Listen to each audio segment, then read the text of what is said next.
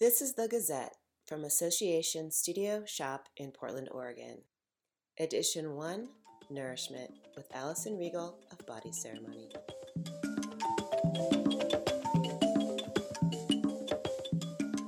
So, I thought of you because you were, of course, the first person I thought of when I was thinking about this energy of nourishment.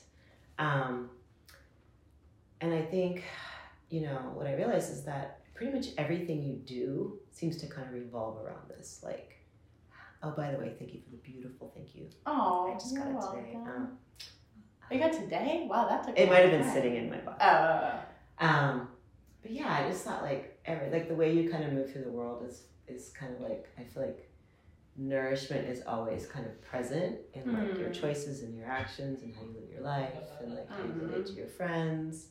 And I was just wondering, like, if you see that as like a conscious decision, or if that's just something that's just so natural to your being, or like how you would kind of think about nourishment. Well, I think it's a certain amount of it is just kind of embedded with who I am, like a certain amount, but the rest of it is conscious, and I think that it's evolved over my lifetime to the point where it is now, in terms of just making conscious choices around, because I picture nourishment as like everything that not everything we consume, but the nourishing things that we consume, and that it can come from so many different areas of life. Right. So I don't think I was always so aware of that when I was younger. Like, oh, this music is like potentially nourishing or not nourishing, or this shirt is nourishing or not nourishing to not only myself, but then to like the ripple effect to the environment and to other people and all of that. Right. So I was talking about this earlier around like every decision, every like purchasing decision, I try to consider nourishment. How it's potentially nourishing to the web of everyone involved. Will it last in my life? Does it have lasting value? Is it disposable? It's funny talking about this because we've already talked about this a lot. No, but it's cool to like, so I think that like nourishment comes in through all of our senses. So if we think of it as like a multi-sensory possibility, nourishment through our eyes and beauty, and so I feel like I don't know why I keep coming back to buying things, but we're always bringing things into our life, so what we choose is important. And so things that have beauty nourish us because they make us feel good, and there's a resonance with our souls, and I think that's another piece. If you're really tuned in to what is potentially nourishing, it has a deep resonance.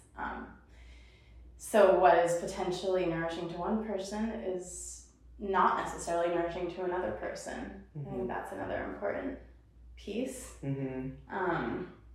So would you say that you like are cultivating nourishment in, like, is it an act of cultivating nourishment in your life? Like when you go through your day, make choices about not only what you buy, but what you eat, and like how you spend your time and who you spend it with, and that's another thing I was gonna say is like energy, and thinking about what is a potentially nourishing environment or energetic exchange or person, and how is that nourishing to me. So, and the whole point of me being nourished is so that I can also nourish others. So it's just a chain, it's a cycle. And if we were all attuned to nourishing ourselves, what would that be like? Exactly. Yeah, what would our world be like? Yeah. But I like what you brought up about people and relationships, because I feel like that's something that I take into account, and that doesn't mean that, I don't mean to sound like hard-edged about it, but I do try to cultivate relationships that feel nourishing to me, and that I feel like there's a really nice exchange, rather than something that's draining, for example. Right. And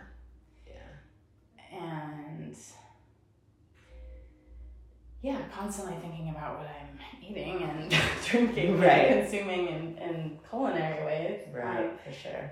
Which I feel like is its own category of sensual experience in terms of color and texture and the way flavors come together. And are you, I don't actually think I've ever asked you, but are you completely self-taught when it comes to your cooking, or how did you, I mean, yes, I worked in restaurants for like 12 years, front of the house. So just being exposed to all the really amazing menus and food combinations just was like, there's just a creativity in that I was really inspired by. And so that spurred my own experimentation with cooking. And basically self-taught. I remember leaving, or when I first went to college and after I moved out of the dorms, and it was like this whole new world opened up in terms of food. Realizing that I could like make asparagus that was not soggy and steamed with no salt, or had the only way I'd ever had it. Like, oh, I can roast asparagus and like put salt and pepper, and it's crispy and it's oily and it's delicious. And that happened with every ingredient, like every vegetable and every fruit, and every process was like rediscovering it for the first time, or discovering some of it for the first time. Whipping my own cream was like this revelation. Like, I don't need to buy it from this can. I can whip this cream myself. And so there's something about process in that too that is nourishing to me. Like doing it by hand as much as I can. Right. Because that process feels like an investment of energy that's then like makes the whole end product feel more special and more nourishing. Right. Yeah, that's so cool. So I was curious about, so I think that people think about winter, especially like post-holidays, January. I know a lot of people are like fasting or dryuary or cleansing or whatever, have their commitments for the year. What are those called? Resolutions, and it's like, I think this is a time of year when people really naturally think about like ways that they're nourishing themselves or ways that they're not nourishing themselves. And I think that culturally right now, it's a little bit glass half empty, where it's like all of these choices are kind of like, well, this month I'm not going to do this, or, oh, I need to do this better. Or like, it's not really like coming from a place of like, no, this is a time to hibernate and be nourishing to myself. It's kind of like a little bit of like self-punishment. And I'm wondering what you thought about like that. Like, do you find that you have times of year, like, do you do anything special this time of year, or is it just kind of a constant thread, or do you see people kind of like falling into this, like, I'm just not going to eat this for 30 days or whatever, and like, how do you feel about those things versus just like constantly nourishing yourself? I feel like I watch and hear all of that happening all around me all the time. I mean, it's always someone else. It doesn't even matter the time of year. I mean, I do get this is the time of year people do like cleanses and that kind of thing. But there's always something else. Like, oh, I'm not drinking it now, or oh, I'm doing this juice thing, or this trying this diet, and people come to those kinds of decisions for all kinds of reasons. So I want to honor for certain health reasons. Totally. Like I get it. But if it's coming from this fad place or this like kind of idea that that's a good thing, it's worth reconsidering. I guess this time of year I really align with the energy of like I crave more like hearty, rich like carbohydrate rich foods, like saucy, warm things. And I follow that because I think part of hibernation and winter is more stillness and more like fortifying ourselves for spring, when then we can like bring in raw salads and like lightness and not necessarily eat as much. Or I just feel like my approach is very seasonal in a certain way, but I don't think about it too hard. Right. And I think that's something that, yeah, maybe is different from the way other people do things. Like I don't get too heady around and too nitpicky around what I'm doing, because I feel like sometimes that takes you out of the just out of the flow, and the self-deprecation thing is also just counterintuitive to nourishment. It like mentally, psychologically, it works against our bodies, our systems, like naturally, our natural gravitation towards balance and alignment, you know. Yeah. Yeah, I think it's interesting. I mean, I agree with all of that, and I'm the same way. And it's always interesting that, I always kind of feel like the odd man out this time of year when everyone's like, "Oh, I'm cleansing."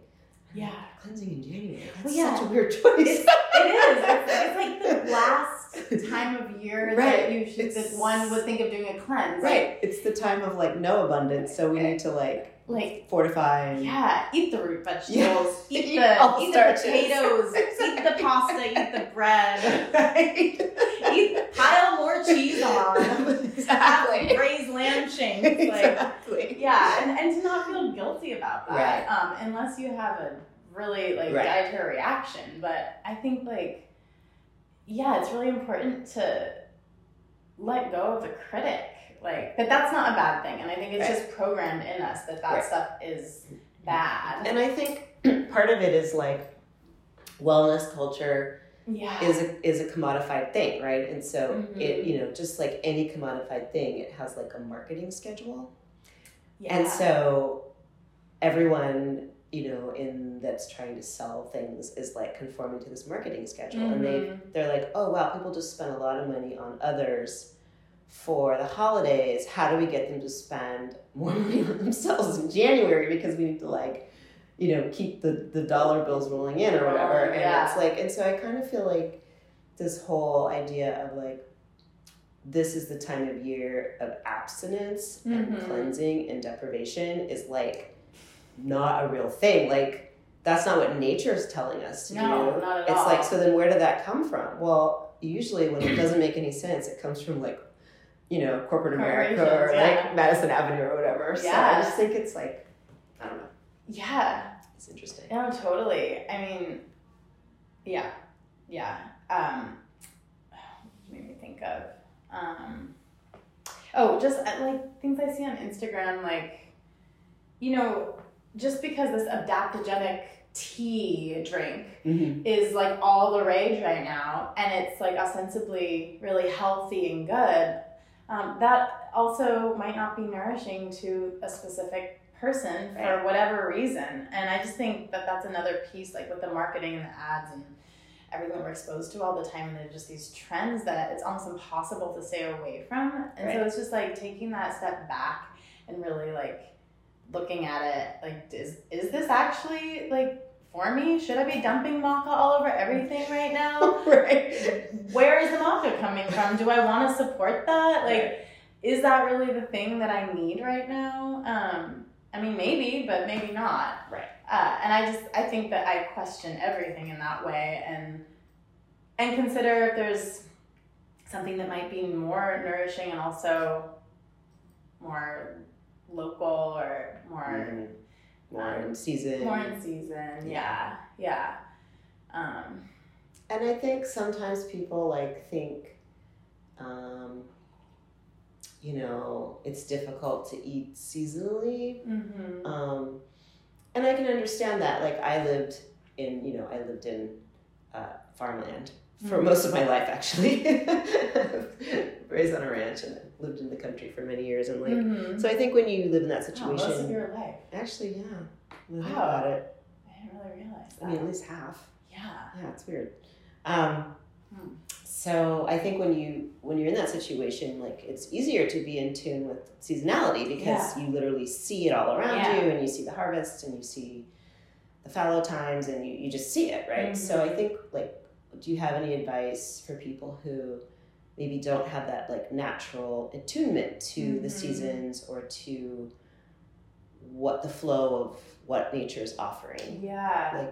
Like, is there a way that have you thought about that? Like, I mean, the first thing that comes to mind is farmers markets, just because, it's the closest thing that you can get to when living in a city that isn't the farm itself. So, and you can see, like, this is what's in season right now, right here, right now. So, I mean, I feel like that's pretty obvious, but but it's a wonderful way to, I think just get in touch. Yeah, I think that's good advice, because I think people get, I even do this where I'm like, oh, I don't have time, or I don't have time this weekend to go. And so I go to the grocery store, and then you kind of like forget. Like fall back into, because it's like, well, all this stuff is available. I don't really know if it's in season or not. Right. Well, another thing is looking at menus of restaurants that cook from local seasonal produce, and that's usually really inspiring. That's true. Just you don't have to go anywhere.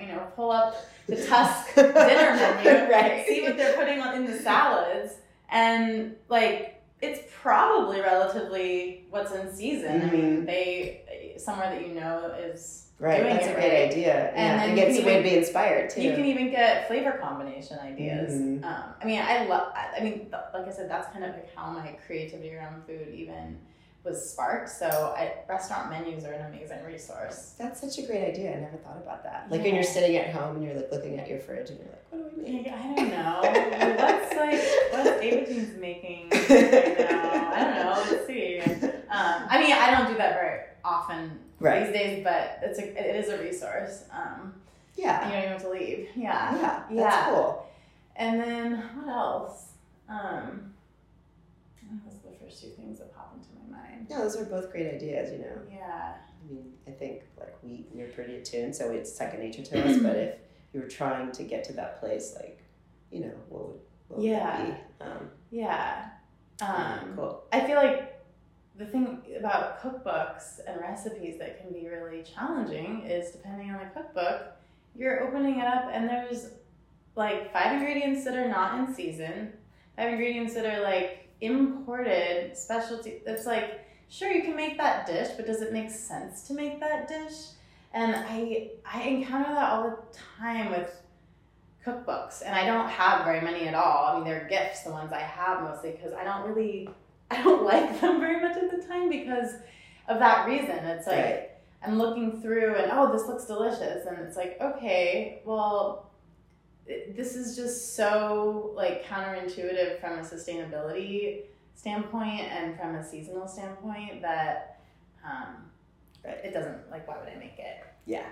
And so then I just don't, instead of trying to find everything, which might be someone else's mode, because it doesn't feel like the nourishing thing in that moment. So I feel just like developing a what's the word, like antenna or something, developing an intuitive an intuitive sense of like what you should be gravitating towards, what makes sense. I don't know a better way to say it, but what resonates in the moment for the season and where you are, and I think it's really important to consider sustainability all the time, like in every decision that we make, and that can't be neglected. And no one's perfect, and I'm not perfect at all in that way. It's like almost impossible to everything's fossil fuel, but phone in and this and that, trapped here. But in little decisions, I feel like it still is important to consider. When we can. That makes a lot of sense. Yeah. And you're right. Like, I'm guilty of definitely not always complying to that, but I try to be. And I think too, like, try to be conscious at least. Yeah, and I think too, a lot of times I think about people ask me about like my meditation practice a lot, and honestly, at this point, I would say that like the bulk of my meditation practice is just being aware of what I'm doing, right? So it's like it's that. It's that, it's like you can turn cooking, you can turn shopping, you can turn shopping for food, shopping for clothes, you can turn how you make your coffee in the morning, you can turn any action that you're doing into a meditative action. And I think that meditative action and the concept of and the energy of nourishment go hand in hand, like they're totally symbiotic. And so just, it's like, people go, oh, I can't meditate, I can't sit still and be quiet. And it's like, well, don't do that then. Just like think about every step of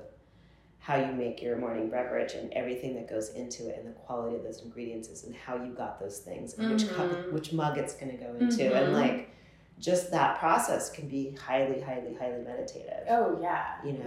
And so that's like a really great pathway into meditative being and meditative thinking.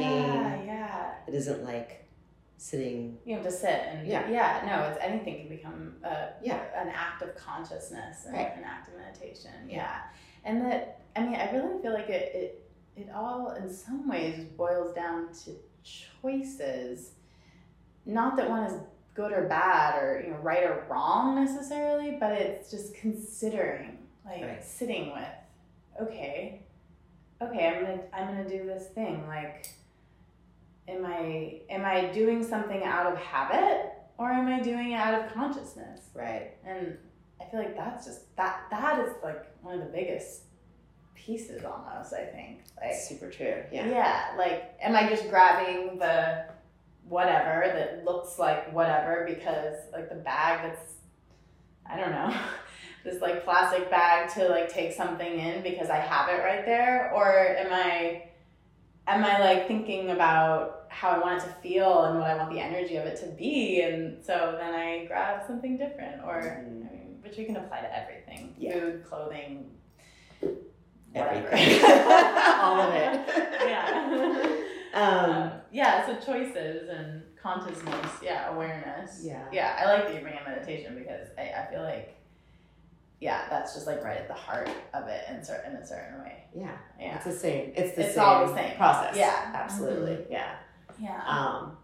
So I wanted to just talk a little bit about nourishment in terms of like, because you also teach yoga and about that, nourishment for movement and like how you approach, because I think sometimes people think of nourishment and they think food. And I think that's maybe the first thing they would think of, and then they might think of like, how they spend their time or something. Maybe people, which, is a big part of it. But, I mean, nourishment, I think like, again, I think in our culture when people think about like being healthy or going to the gym or whatever, or even going to a yoga class, like they think of it as like, oh, I need to do this thing because that's like healthy. Right. But there's like, I feel like your approach to it has always been much different. It's like, no, I'm doing this thing because it's nourishing. It's nourishing my body as much as it is making it strong or making me healthier. I feel like your approach is always, and the way that you teach yoga, I feel like it's very, you bring out the nourishing aspects of it. And so I was just curious, like, about that, like how you kind of came into that and like how you kind of, what's different about your practice in that realm.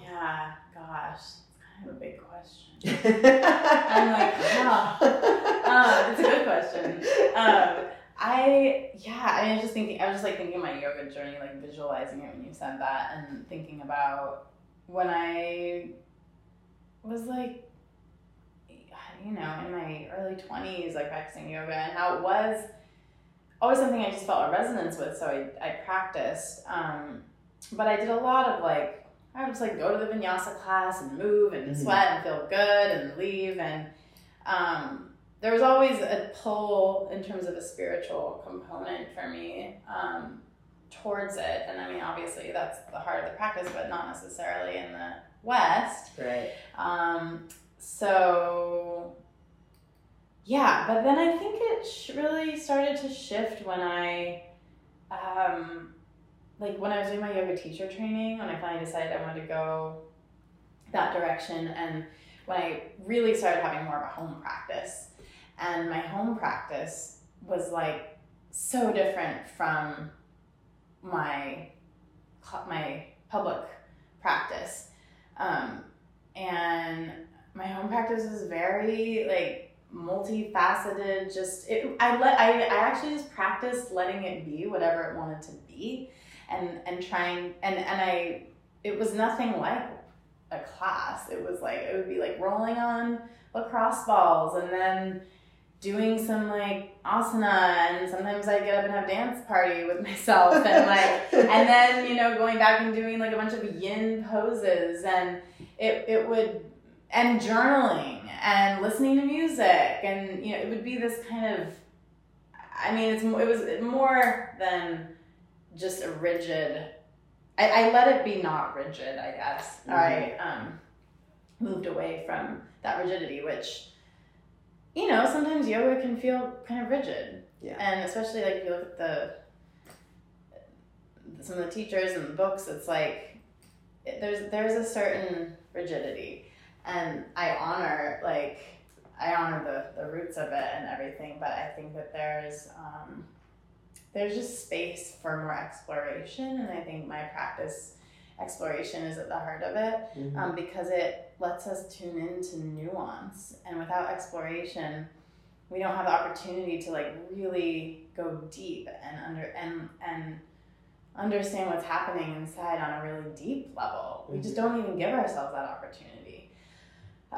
So I try to incorporate exploration into my classes and leave it very open-ended a lot of the time, so that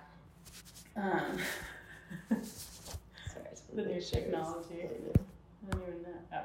Okay.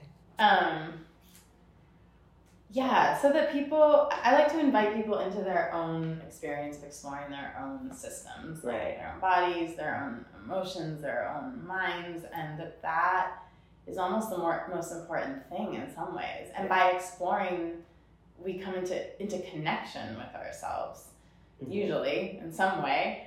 And by coming into connection with ourselves, so much can happen from that space. We get to know ourselves, and when we know ourselves, we can know others, and we can function more fluidly in the world. So, so exploration, and I've also done a yoga therapy training, but even before that, I feel like I was really conscious of just the therapeutic aspects of yoga. I mean, it is inherently therapy. Mm-hmm. Just in its very nature, I feel like, and I really like to kind of go against the grain of the mainstream yoga culture, because I mean things are changing. So I don't want to like make a blanket statement, but so many classes are just so fast paced, and they're very asana driven. And that actually, a lot of the time, students are running on adrenaline, and that's not really nourishing. No. It might feel nourishing in the moment, and feel enlivening and exciting, and people leave feeling pumped up, and that's great. But it's not necessarily long lasting, and it doesn't actually bring the body into a state of ease, or grounding. I mean, it can, but that's a big part of my teaching and my practice, and especially in like the pace of our world and the craziness of our world. We all need grounding, and we all need ease. We don't really need to learn how to move faster and go harder. So I feel like it's important to teach people that, to share that, like, it's okay to slow down, and like we need to practice it actually, because it's subversive. Like it goes against the grain. Yeah. Yeah.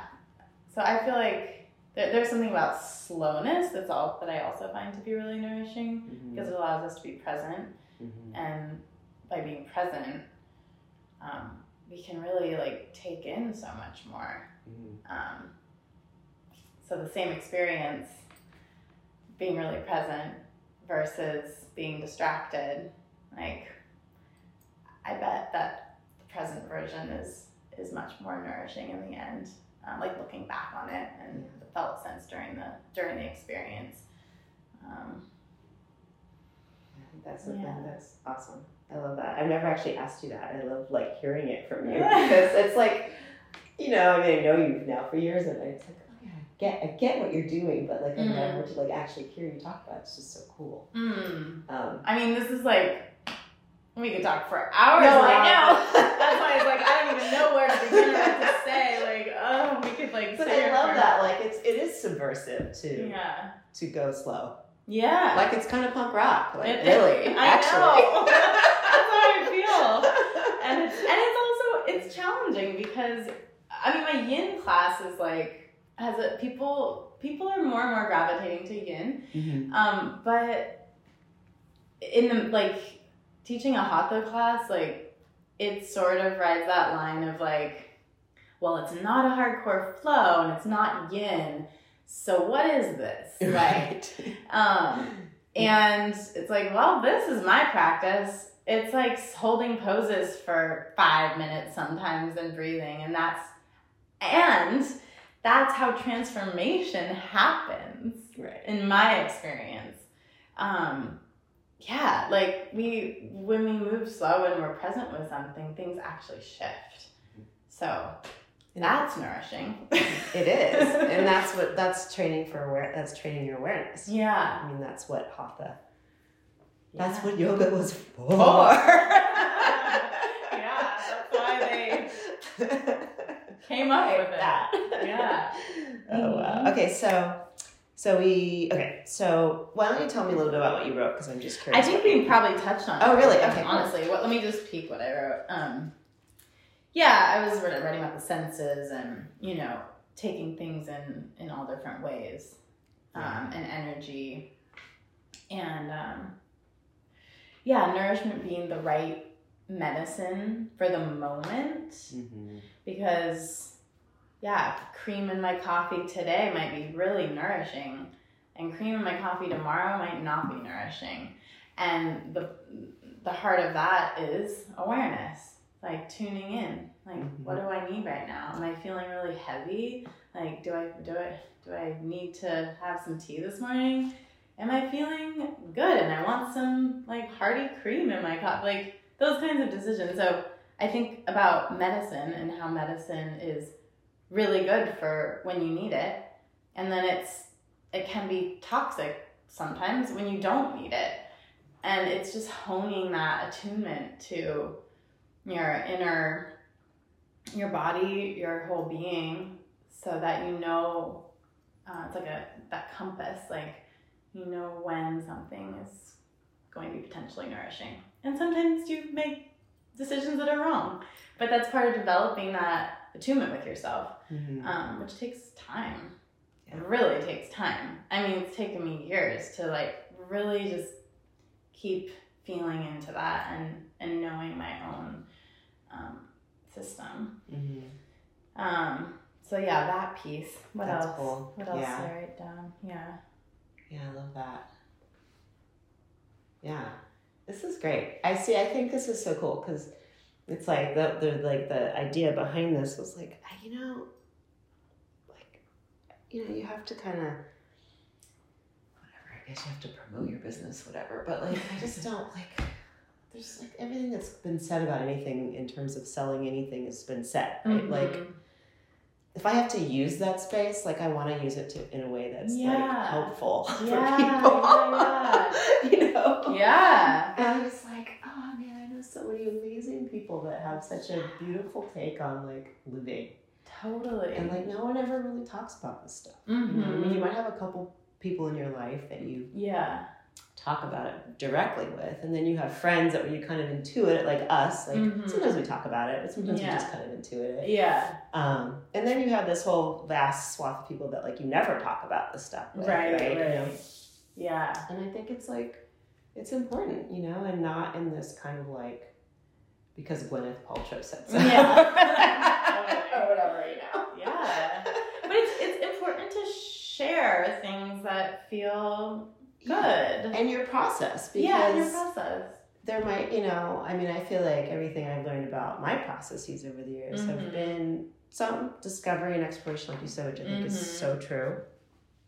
But sometimes it's just like having an open conversation with somebody where there's like a real truth being passed from one person to another. And and it's like, that's like a new way of thinking about that or whatever. Yeah. Oh, yeah. Yeah, for sure. It's like I know a lot of my, especially my food stuff has definitely come from much more from exposure to people that are just really super deeply attuned and aware and like, you know, just being inspired by that.